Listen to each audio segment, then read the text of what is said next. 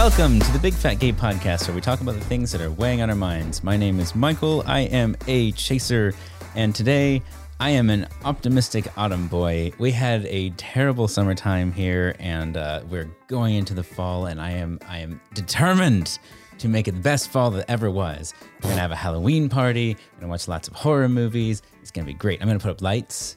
The whole thing. Wow. I'm very excited. Wow. I mean, best fall ever is like... Yes.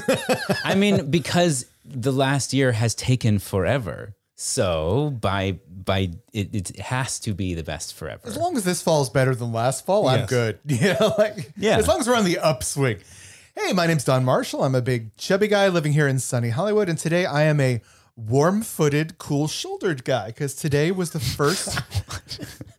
Michael will understand this when I finish the sentence. Because today was the first day where it was cool enough for me to drive here with all the windows down and the heaters on, which I love doing. That's a very comfortable way to be, with fresh, cool air blowing over your face and warm toes. This is a weird... You had the heat on today. See, that's on the way over here was cold, yeah. It's like 69 degrees. No, it's not. No, it's not. I have lived in California for 20 years. 69 degrees is cold. Oh, dear, oh, dear, oh, dear. Hi, my name is Dan Oliverio, author, public speaker, and certified chubby chaser. Gosh, what to say? I have had way too little sleep. Can you tell? And so I'm just happy to be awake. Yeah, that doesn't. Where does one get certified to be a chaser? Oh, you don't get certified. You either are or aren't certified. They stamp it on your ass. Oh, boy. That's how you can tell. Just pull the pants down. Don't do that. The Big Fat Gay Podcast does not endorse pantsing chasers. Yes, we do. The Big Fat Gay Podcast does not endorse unwillingly. You're on. Okay. I'm Trevor Keyson. I'm a super chub, and this is a weird one, apparently. The vibe is all over the place. But as Michael said, it's officially Fat Boy Fall. Yay! Wait, Fat Boy Fall is a thing though, as opposed to what was it? Fit Girl Summer? Is that what you said? Hot Girl Summer? Hot Girl Summer. There we go. What's Fat Boy Fall? Vac Summer. I keep thinking that Fat Boy Fall sounds like some terrible accident in the shower. Oh, actually, it kind of does. I did fall the other day. Oh, you did, baby. That's kicking off Fat Boy Fall. Responding to a grocery emergency. Wait, there was an earthquake yesterday. No? Yes. Completely unrelated. Completely unrelated. Trevor down. Because it did say it was only 15 miles away. That's not that far. 4.2. And yes, ladies and gentlemen, there really was an earthquake in LA. Yeah. It was a good one. It was short, but it was like shocking. It was pretty violent. Anyway, welcome to the show, everybody. We are now a solid 5 minutes in, and we have said absolutely nothing of substance. Well, we're hitting the ground running after falling down the front steps, right into pop culture. This big energy that we've got going is about to get crushed in the vice grip of current events. I actually think it is the perfect, I put it first because I feel like it's going to get us pretty worked up. So I discovered this from a tweet from Michael Hobbs, who is the host of Maintenance Phase with Aubrey Gordon. Oh, okay. Wonderful journalist. And the tweet is, "Holy shit, I never thought I'd see an elected official imply that children deserve to die because they're fat." And the tweet he's talking about is from Spencer Roach of Florida. He's a House member. Aptly named Spencer Roach. And he said, Politico Florida article published on September 9th indicates that since the start of the pandemic, 23 children under 16 have died from COVID in the state of Florida, a total of 214 nationwide, many morbidly obese. That is a tragedy, but perspective is important. Yeah, perspective, people, perspective. And I love that his state has got over 10% of the childhood COVID deaths.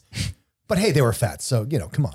Look, it's time we just fess up that Florida's evil and we can just saw them off and push them off into the Atlantic. Oh, God. How do you even... do we know if he's tried to reframe this or backpedal or anything? Nope. He also I think the thing he tweeted before was a big pro-life thing. Oh, right. Because that goes so well with pro-life, of course. Except if, you can get an abortion. Perspective, people, perspective. You can get an abortion if the baby's fat, apparently. I don't know. It's just so like you said the quiet part loud. Like I just what do you say to that? Like I don't know what to say to that. Except people are terrible, and that has been my mantra for the last 7 years. Well, it's not just people. This is an elected official for the state of Florida. Yeah. But people elected him. Yeah, people may think that this is just a douchey thing to say, roll their eyes and move on. But I remember when I was a fat kid, I remember hearing stuff like that all the time where it just was very clear to me that my life literally mattered less. Mm-hmm. Just literally. Well, and that anything terrible that happened to you was your fault. Oh, yeah. I remember I used to get, strep throat constantly because I was fat. Yep, that's why. I'm like... Streptococcus loves fat people. How? Like, please show me how this relates. It's either strep throat or sinusitis or allergies. It's all because you're too fat. Well, and Don, if you would just lose weight, you'd see how. Because it would stop happening. The look he's giving me right now. That's where you use the cricket button. Oh, hold on. I don't think I have it up. Crickets? There we go. Okay. We made it. Moving on. But yeah, it's... garbage house member from Florida. Is it the Florida State House or United States House of Representatives? Yeah. He just says house on his Twitter bio. Oh, maybe it's a party. It's Spencer Roach. Yes. What an appropriate name. Yeah. And he needs your cards and letters, folks. So a nice little gut punch to start the episode off, but we're going to pivot as we pivot. We pivot real hard. We hit the ground after rolling down the stairs, and we spring back up like some sort of martial arts action film, like Willy Wonka from the good one. Oh yeah, well, the only one. Yes. It was the Met Gala. Yeah, remember Met Gala. That? Met Gala was things are happening again. And there was some wonderful plus size fashion, which I shared with everyone. The article is kind of weird, so you might have to click through. Yeah, they've got Instagram posts. It's sort of weirdly formatted, but there are some really, it's sort of a collection of the plus size. I think it's all women, right? Yes. Who were at the Met. And there are no fat men. Beautiful. You have to remember. Well, they don't exist. They don't exist. We never talk about them. They don't exist. It's a myth. And the amazing fashion that they brought that they got to wear. And some of these outfits are just stunning. And there's there's a good degree of representation as well. I mean, one of the things they say in the article is like, this is not as much as we need it to be, but it's something. I think, we need an It's Something musical cue. Hey. But my favorite was Nina Parker, who shows up. She's this beautiful Black woman in this golden, flowing, intricately adorned gown and a cape. And her hair is like wavy and long, and she has this like like a sunburst crown, like this intricate, sort of delicate looking crown. It's like, I keep trying to get Trevor to wear a cape. I would totally wear a cape. Oh my God, I will wear a cape if anyone buys me one. I'm just all I'm saying. Instagram a couple of years ago, they were kind of pushing like, it was probably fast fashion, but like these men's like capes that kind of look like assassin capes, but it was like the shorter ones where it's like over the shoulders and everything. Well, I would totally wear that. There's a cape and there's a cloak. They sold it as a cape. Right. Well, the shorter ones are capes. I really loved from the Nikki I'm going to say Nikki DeJager. Correct me, listener. Thank you. Okay, there we go. Anyway, I just love the color of her dress. I love the flowers. I love the kind of exploding flower crown. Yeah.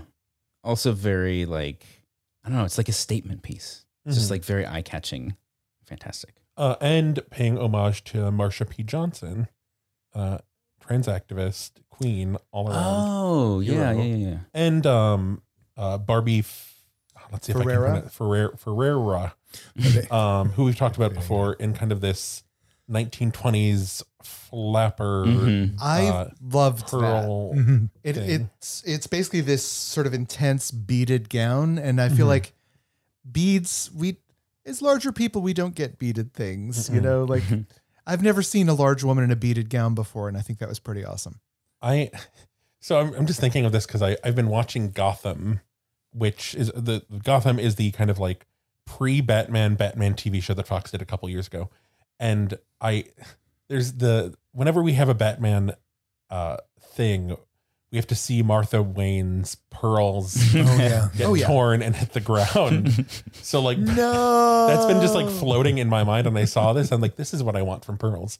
I don't want to see Martha Wayne's pearl necklace, which also I think I just realizing saying that pearl necklace is also a porn thing. Yeah. But I want to see pearls in a extravagant beaded gown. I do not want to see Martha Wayne's pearl necklace. Sorry, as soon as you said that, all I could think was Martha. Martha. Okay. Why are you saying Martha? Martha. Anyway, pearls gown, yes. Pearls alley, no. That's my fashion rule this year. Fashion tip. Yeah. All right. Well, moving on into it's here. Fat Watch. Yay! 2021. I'm imagining clouds. I'm imagining the soaring over California. I'm going through the clouds. It does feel like that, doesn't it? That's exactly what this sounds. Yeah. Anyway, which is gone now, isn't it? Soaring is gone. It's soaring around the world. Oh, right. And it's different music though, isn't it? Yeah. Yeah. Anyway. It's not quite so American. Not that it matters. So what we got going on in Fat Watch this week? So this is actually from Dan. Yes, indeed. Dr. Natasha Laramie talking about weight bias with knee replacement surgery. And she's talking on, she has a podcast and she has an Instagram, and she's definitely worth following. It's The Fat Doctor UK is her handle. And she's talking about knee replacement surgery and this new study out from, I can't remember if it's Sweden or Norway. But basically they did this study because traditionally, if you're fat, you're not allowed to get knee replacement surgery unless you can prove to them that you're worthy enough by losing enough weight. And typically it's 10% of your body weight or to get below the certain BMI cutoff. And so they actually did this study to see, is that medically necessary? Guess what the results were? Why would they do that? Why would they do that? Why would they do that? Because we know the answer. Why would you do a study? And if it doesn't show what we assume, then obviously the studies are wrong. What a waste of resources. Absolutely. So the study showed that it made absolutely no difference in the results and the outcome of the knee replacement surgery, whether the patients lost weight or not before the surgery. Mm-hmm. And so she goes on about this. Also, what they did to these people, they put them on an 8-week crash diet of 800 calories a day. Fuck no. Yeah. Well, and this is what gets me. The mild symptoms. Yeah, the mild symptoms. So the side effects deemed mild by the researchers included dry skin, constipation, flatulence, cramps, dizziness, headaches, insomnia, and sensitivity to cold and bad breath. Well, actually, sensitivity to cold and bad breath. They missed their Oxford comma there. I can be very sensitive to bad breath. I'll admit that. Yes. Why do people leave that out? I don't understand. Anyway. I love the Oxford comma. I love the Oxford comma. Anyway, it's moving my best friend. So, and the thing is that the other thing that's really important here is this is knee replacement surgery. And having had rotator cuff surgery on my shoulder, I can assure you that one of the biggest indicators of how you will do after the surgery is preservation of muscle mass. Mm-hmm. Preservation of muscle mass is also something that's important just for general health, but especially if you're going through something like a massive recovery. Well, guess what? All the dieters lost a bunch of muscle. Yeah. Because when you starve yourself, you don't just lose fat, you lose everything. You literally shrink everything. You get rid of everything. You atrophy. Yeah. Well, you get rid of muscle, you get rid of fat, you get rid of enzymes, you get rid of a lot of stuff. So that's almost like you're starving to death. It's almost like you're starving to death. Yeah. And you could argue, well, 800 is too severe. Oh, okay. So you'd have a higher threshold for starvation. But the other thing that she talks about that is really important is she cites the study, and because the thing that always comes out of these studies is they say, yes, but their cholesterol improved. Yeah, but you could have improved their cholesterol a whole bunch of ways. Right. You didn't have to starve them. Well, and her point was they may be dead, but they lost 100% of their body weight. And the way she puts it is like in some cases their health improved, but that she makes a point to say that is not intrinsic to losing weight. Right. Like you can do that in a number of ways that didn't have to require you to go on an 800 calorie a day crash diet and then lose all of these other things that made it that ultimately had no impact on how the knee replacement went. Right. The other thing that I love is she makes the point, but people say, well, yeah, but what about the anesthesia? And she makes the point that, it's funny how you are never too fat to go under anesthesia if you're having gastric bypass surgery. Right. Like then we just got to do it. We just gotta. Mm. Yeah. Yeah. So anyway, it's good to see this being ported. Did she put it out? This link that we got was on Instagram, but has this gone out? I'm assuming this has gone a lot broader than that. Oh yeah. The study she's quoting is the Scandinavian Journal of Surgery. The title of the article is Weight Loss Intervention Before Total Knee Replacement, a 12-month randomized controlled trial. Well, I'm glad that's out there. Mm-hmm. Mm-hmm. We need more of that. More of it, I say. More studies. Yeah. And it's just worth circling back to, we've said it 1,000 times, but it's always worth saying it one more time. BMI isn't a thing. Yeah. Right. Well, I mean, it is a thing. It just doesn't mean anything. Right. It doesn't mean squat. And so the fact that just about every medical procedure that is ever suggested for a fat person hinges on their BMI, whether or not they get to have it. This is not a nothing issue. Mm-hmm. This is a serious issue that confronts anyone who's fat, who has a medical issue, that is going to be denied treatment for it for a mythical reason. Yeah. That's a problem. BMI can fuck right off. So on that note, segue here. We need a segue sound effect for when we don't actually have a segue. What does a segue sound like? Well, that was fun. I was imagining maybe for a segue like the Batman sound effect, like Well, I'll pick one of those and just use that. Do Wayne and Garth. Well, now that we're here, we were one of the struggles we have with the show is trying to keep it current, but also not have it be a cesspool of negativity, which is what feels like most current things are. And so this week we decided to take it a different direction.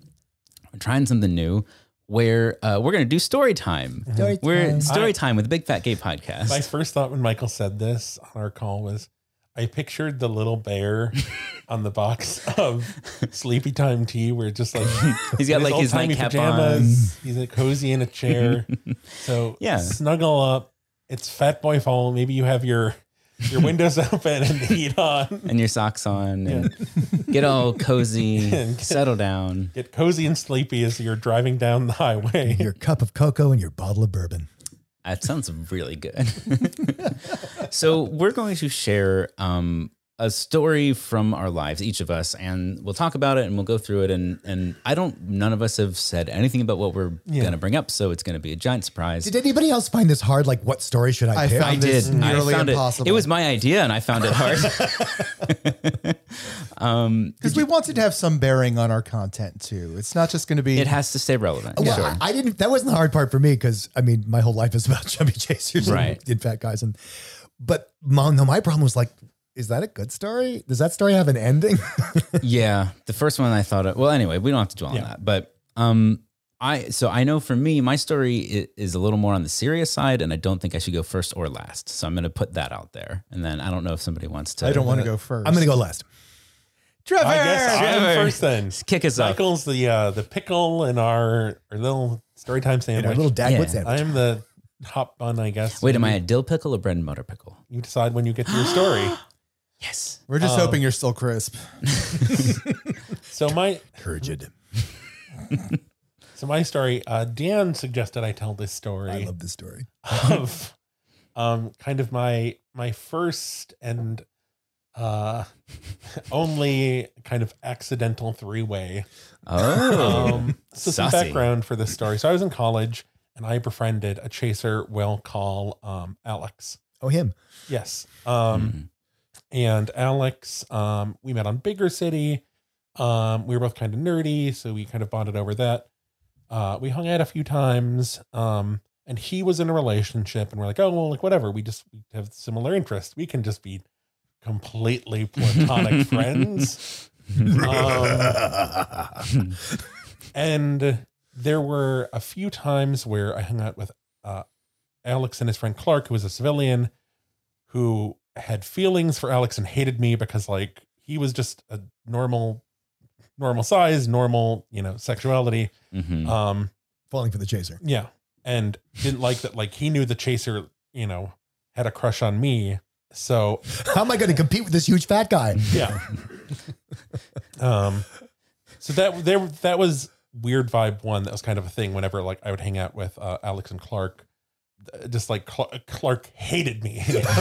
But he had to put up with you because the chaser liked you. Yeah. This is a good start. Yes. This is how you want all of your sexy stories to begin. And we hang out, we do various stuff. It comes to be Halloween, and Alex is like, oh, I'm going to Navy Pier with my friend and my boyfriend. What's Navy Pier? Oh, sorry. Navy Pier. This is when I lived in Chicago. Navy Pier is a pier / there's a Ferris wheel, there's shops, there's attractions in Chicago. It is a former like functional pier. It's like a big fun mall on a pier. Yeah. Cool. Okay. And there's a whole bunch of spooky Halloween stuff happening there. Ooh. I go with a friend, and I kind of fill her in like, okay, this is my friend. We're kind of into each other, but he has a boyfriend and he has a friend who hates me because his friend's also into him. And she's like, okay, got it. This is going to be weird. I'm on board for it. Sign me up. So we all meet up, and it's like just immediately weird because this is my first time meeting Alex's boyfriend, Jose. And I mean, we get along, but it's just like weird because it's like, I, want to fuck your boyfriend. And like, that's not a thing. And like, also your boyfriend's other friend wants to fuck him. And like, you are currently fucking him. And my friend wants nothing to do with any of this. And is sorry she came. Yeah. So it's weird. It's a weird night. It's also like, it's Halloween. So there's a spooky atmosphere. Yeah. The vibes. And we end up riding the Ferris wheel. Oh, good. And how the Ferris wheel is, it's like a little cart and there's 2 benches. So on one side is Jose, Alex, and Clark. On the other side is me and my friend. And there's this weird moment where, oh boy, like Clark is fawning over Alex. Jose is fawning over Alex, which is like, that's normal. They're boyfriends. Mm-hmm. And like Alex is kind of fawning over me. Across the aisle. My friend is just like, I don't want to be. She's trapped in a cage with 4 gay men. Sounds like a nightmare. Yes. And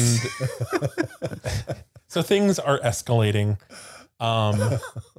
So Halloween is weird. I hang out with Alex again a little later on, and we end up fooling around, which we're like, that was fun, but we shouldn't do that again. Forever. It's just things escalated. And then and I like kind of befriend Jose a little, so that's also weird. So I'm like, okay, no, that's just that it was a weird thing that happened. And also befriending Jose, befriend his roommate, and I hire her to help me with a project. So I'm over there. A couple weeks later, I'm over at Jose and Alex's apartment, and it's just weird because there has been now this breach in our friendship, and we have gone to a place we shouldn't have, and we're trying to step it back and be like, okay, no, we're just friends. We're friends. This is normal. This is fine. That always works. And I'm at their place, and that's also just like, this is a weird vibe now because things have been corrupted.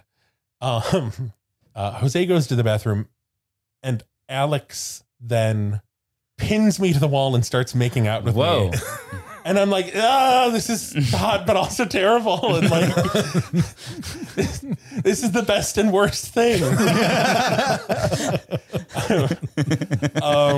And then like we hear the door clicking, and he just like kind of goes back to like, oh no, everything's super chill. We're just hanging and vibing. And I'm like, my God. What is happening? This is terrible. Oh my God. And then we decide to watch a movie. That always goes well. And we're the roommate was like doing something in the living room, so we're in their bedroom and all kind of like piled on the bed. Oh boy. And I don't remember what we were watching because then like there's hands. Yes, hands. And the boyfriend's Jose's asleep. Alex is like trying to escalate things. I'm like, no, this is bad. This is not how this is supposed to be going. And then Jose wakes up, and then things escalate further. I'm not going to go into too much.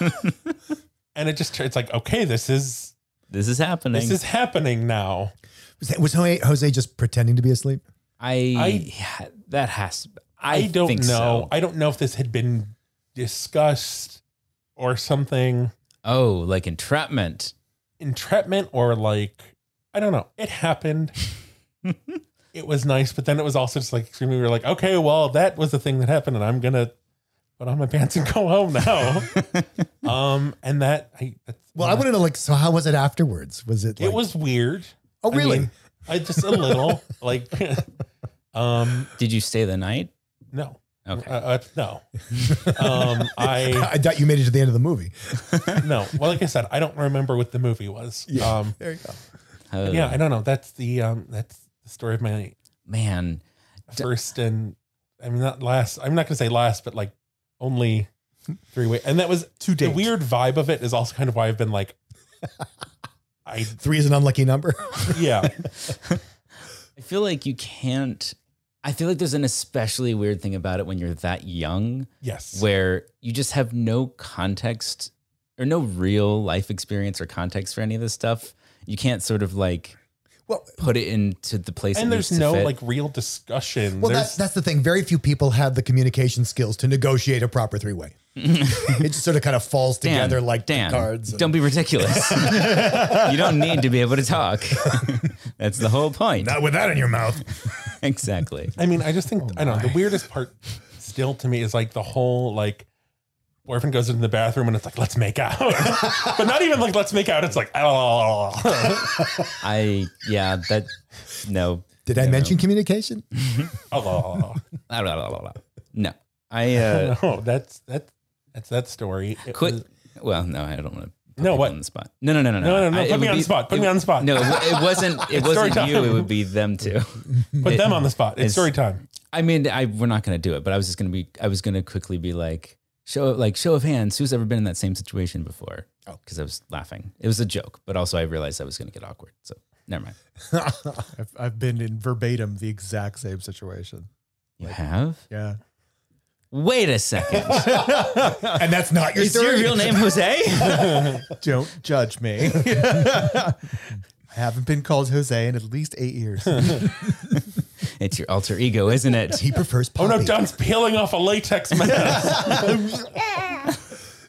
Wait, I'm Tom Cruise. Whoa, that was a twist I didn't see coming.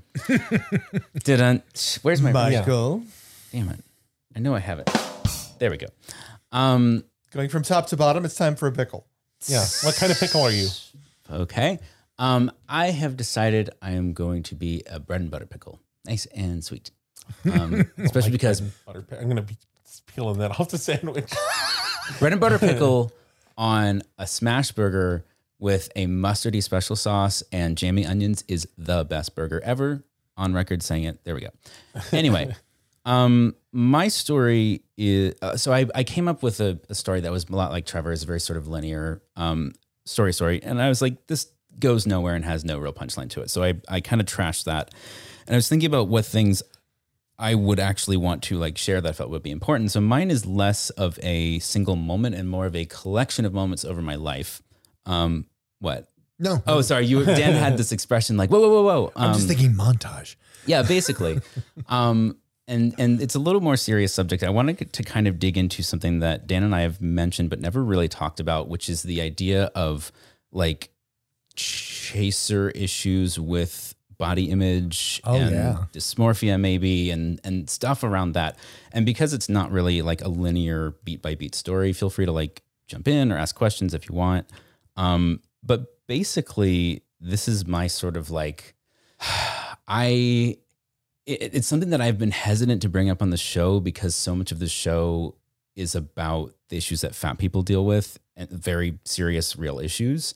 And I have this sense of like, I don't want to be on record as saying like this is somehow equivalent to those issues, because I don't like, it's not. But at the same time, I think it's important to acknowledge that there's a lot of overlap between chasers who have body image issues and how they relate to fat. And there's a lot of connections there. Mm-hmm.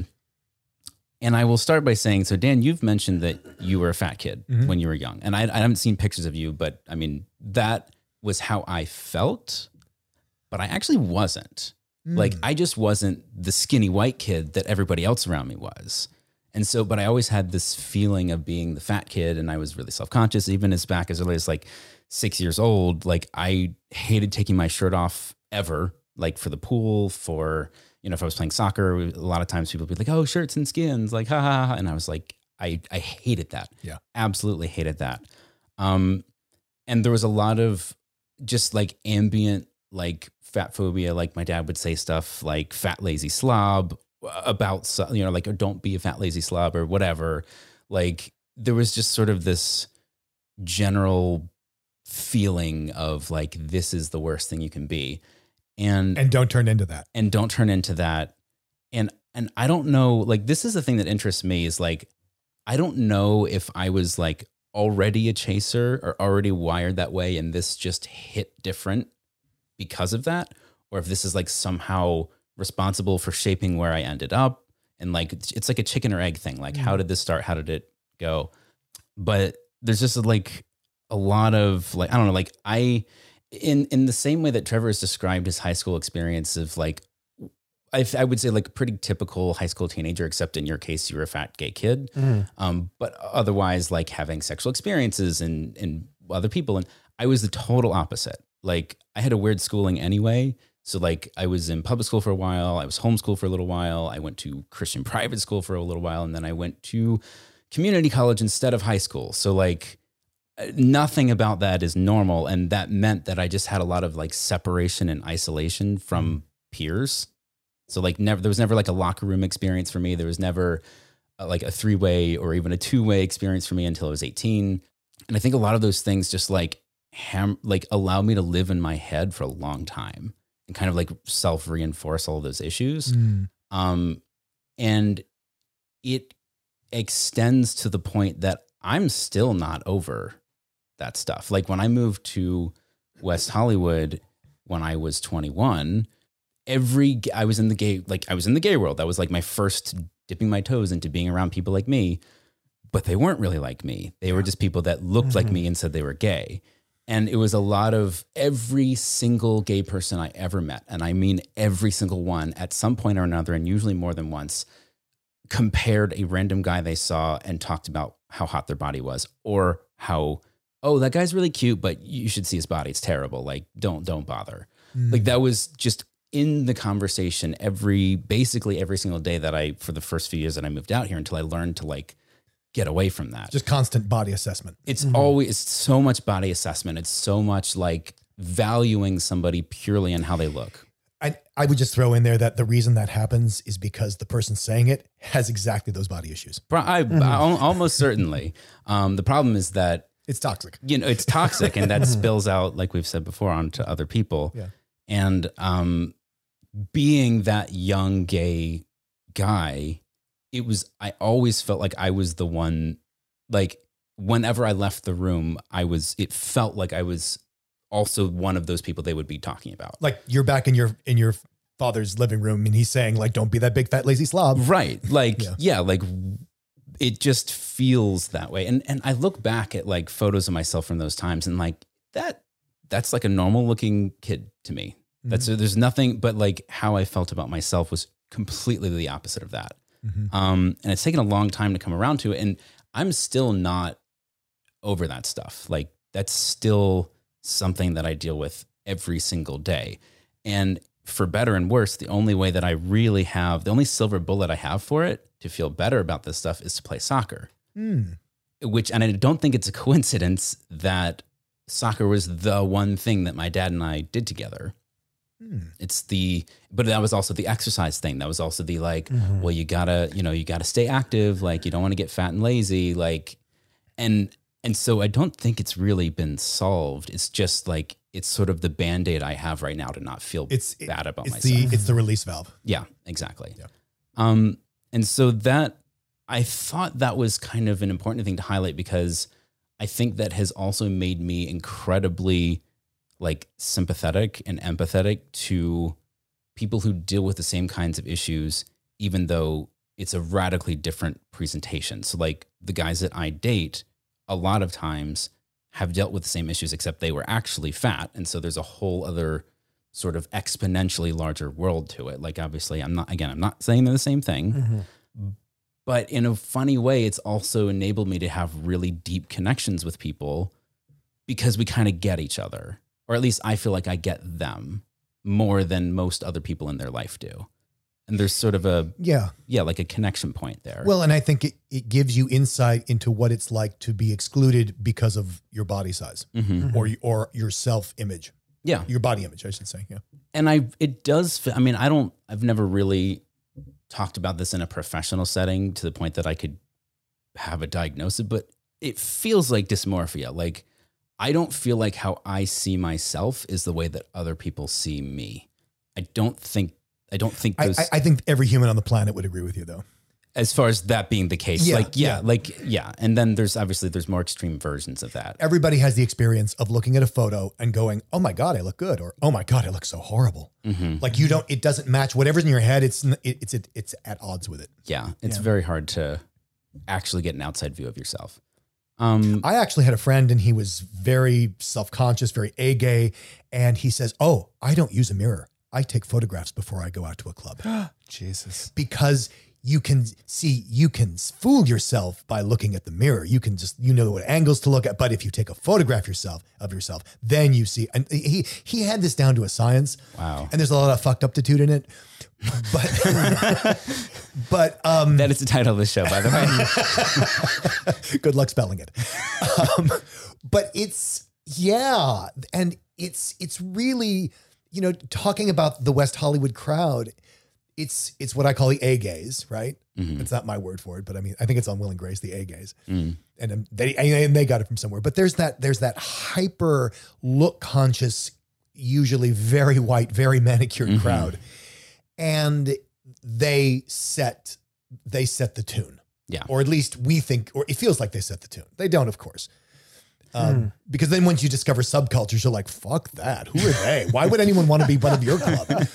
Yeah. It's like when you discovered that your big brother's clubhouse is really just the card table with a blanket draped over it. And you're like, why the hell was I trying to get into there so hard?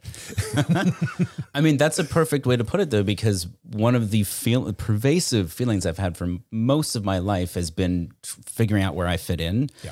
And like, I should have fit in there. I looked like those people did. I am gay. I moved to West Hollywood. I wanted to be in LA. I should have fit in there, and I never felt like I did because I'm just not that. And so doing this podcast, one of the reasons why I wanted to go to Big Bayou so much was because I feel like I have found where I fit in now. Yes, and that's so important. Can I respond to this? I know for me, I had a huge chip on my shoulder. That's not really true. I had a huge antipathy towards the gay community. Like, ew, gross. Yeah. Or like they all talk about, me in pop culture. I don't know a goddamn thing. And like, how do you go to a gay bar and not talk about pop culture? It's, it's like, it's like not having a drink in your hand. Oh, and by the way, I didn't drink. Or dance or smoke or like I'm completely unqualified to occupy this space.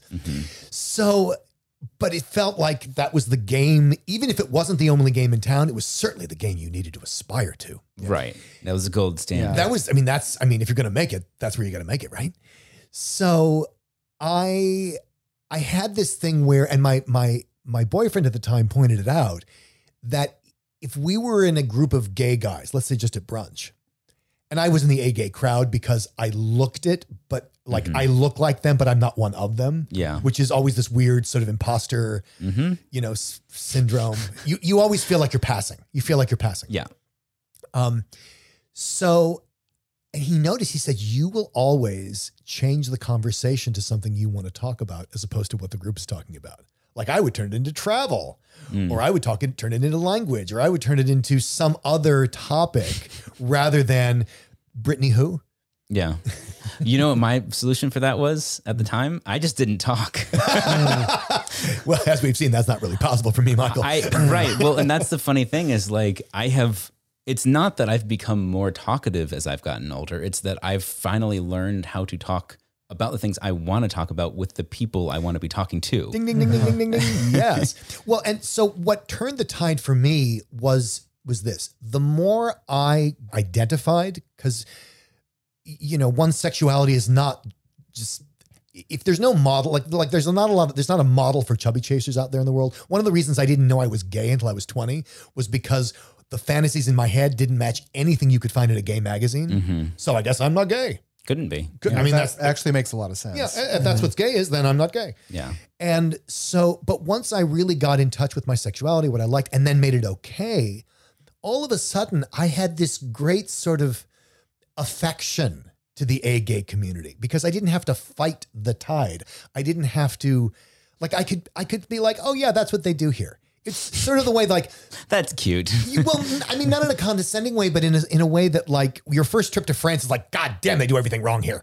And then once you've been to France a few more times, you're like, oh yeah, they're just being French. Mm-hmm. I wish I could say that I bounced back from that, but I feel like the two of you have a slightly different no, it's completely different experience for that. Yeah. For me, I definitely feel chubs. like I felt like I was always being intentionally excluded. Where when I was with that crowd, I would say something funny because I'll admit it, sometimes I've got my moments. And then I would just get these sort of blank stares from people. Mm. And then literally, this happened to me on multiple occasions. Someone sort of hotter than me sort of said the exact same thing. Oh my God. And then everybody starts laughing and oh, you're so clever. Oh my God. And that felt like my life when I was running in those circles. It's so I felt like a writer for someone high who was just waiting for me to drop gems in front of them so they could be popular. That's just a lot of the writers' rooms in LA. Yeah. Wow. So I have never felt like I've been able to build a bridge back to the mainstream gay community. No, it's completely different for chubs. Like what I said about the France analogy, that isn't going to work if you're fat. Yeah. It just doesn't apply. But it is for a chaser who is, again, you're passing, you are mistaken for one of them. Yeah. And so what I have done that's really important to me, and I don't know, I think you're tending this way, Michael, but I don't want to put words in your mouth. It's really important for me to assert my chaserhood.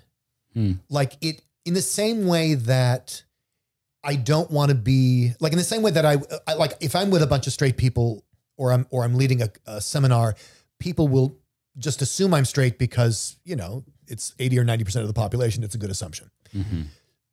But I will, if I'm mistaken for straight, I will correct the impression. Mm-hmm. I'll say, actually, my husband, blah, blah, blah, blah, blah. I'll say something to mess up the assumption. And I will also do that if I'm with a bunch of gay guys and it's looking like, oh, that bodybuilder's hot. That twink is hot. I'm like, I will find myself going out of the way of saying wow, that guy over there is really hot. Who? The fat guy over there. He's really hot. Mm-hmm. I'll go out of my way to assert my sexual identity, as it were, my taste, so that I'm not mistaken for having theirs. Okay. And to me, that's an act of self-expression. To me, that's an expression of authenticity. Mm-hmm. To me, that's an act of revolution. I mean, maybe. Depends on the crowd you're with. And it's interesting because I don't think I've ever gotten ugh, that's gross. Mm-hmm. I have gotten that from, there was this guy trying to pick me up in Starbucks and he was gorgeous. He was hot. And I'm like, you're not my type, which then begs the question. What's your type? Well, sir. Let me show you. And I think at one point I just opened my phone and he was like, and that was absolutely oh my God, that's gross. That's when, of course, I did show him a rather extreme picture, but Jesus, this guy was hot. So, if you want to know my type. I've had the experience of whenever if I'm, really enamored with a guy and I'm like, I want to gush. I want to be like, oh my God, look at this cute, amazing guy. Every single person that I've shown the photo to, which is usually just a smiling, selfie or something, like a headshot, nothing crazy. But a big smiling chubby guy. Yeah, exactly. Every single time I've shown somebody who was not in this room, I think, the response is like, oh. And the thing that kills me is other people have tried but usually straight people, friends of mine, are like, "Oh my God, I'm dating somebody new. Like, he's like so hot. And like, let me show you." And in my immediately, I'm just like, do I need to pretend for you the way that you don't pretend for me that this person is hot? That's really an interesting question. That's really interesting. I mean, for me, as Trevor will tell you, I can have my attention pulled by a number of traditionally hot guys. So if somebody shows me a picture of their traditionally hot boyfriend, yeah, I'm like, wow, that's really hot, because it is.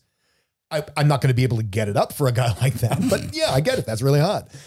So yeah, I guess I just wanted to kind of bring some awareness to that in a way that wasn't just like us hinting to the fact that that's the case, but actually give an example that has been my life and still is currently. Yeah. And I think it's maybe if there's a chubby guy out there who this like clicks something into place, obviously not all chasers are the same. Not everyone has the same feelings or journeys, but that is potentially something that you can identify in somebody that you may never have thought you could have. Well, here we are at the end of the episode. Clearly, we haven't actually finished telling our long-winded stories. So we're going to come back. We're going to make this 2 parts. Holy 2-part episode, Batman. Yeah. So stay tuned, because next week you're going to hear from Don and Dan, and also a really fun bit that we did. And we'll see you then.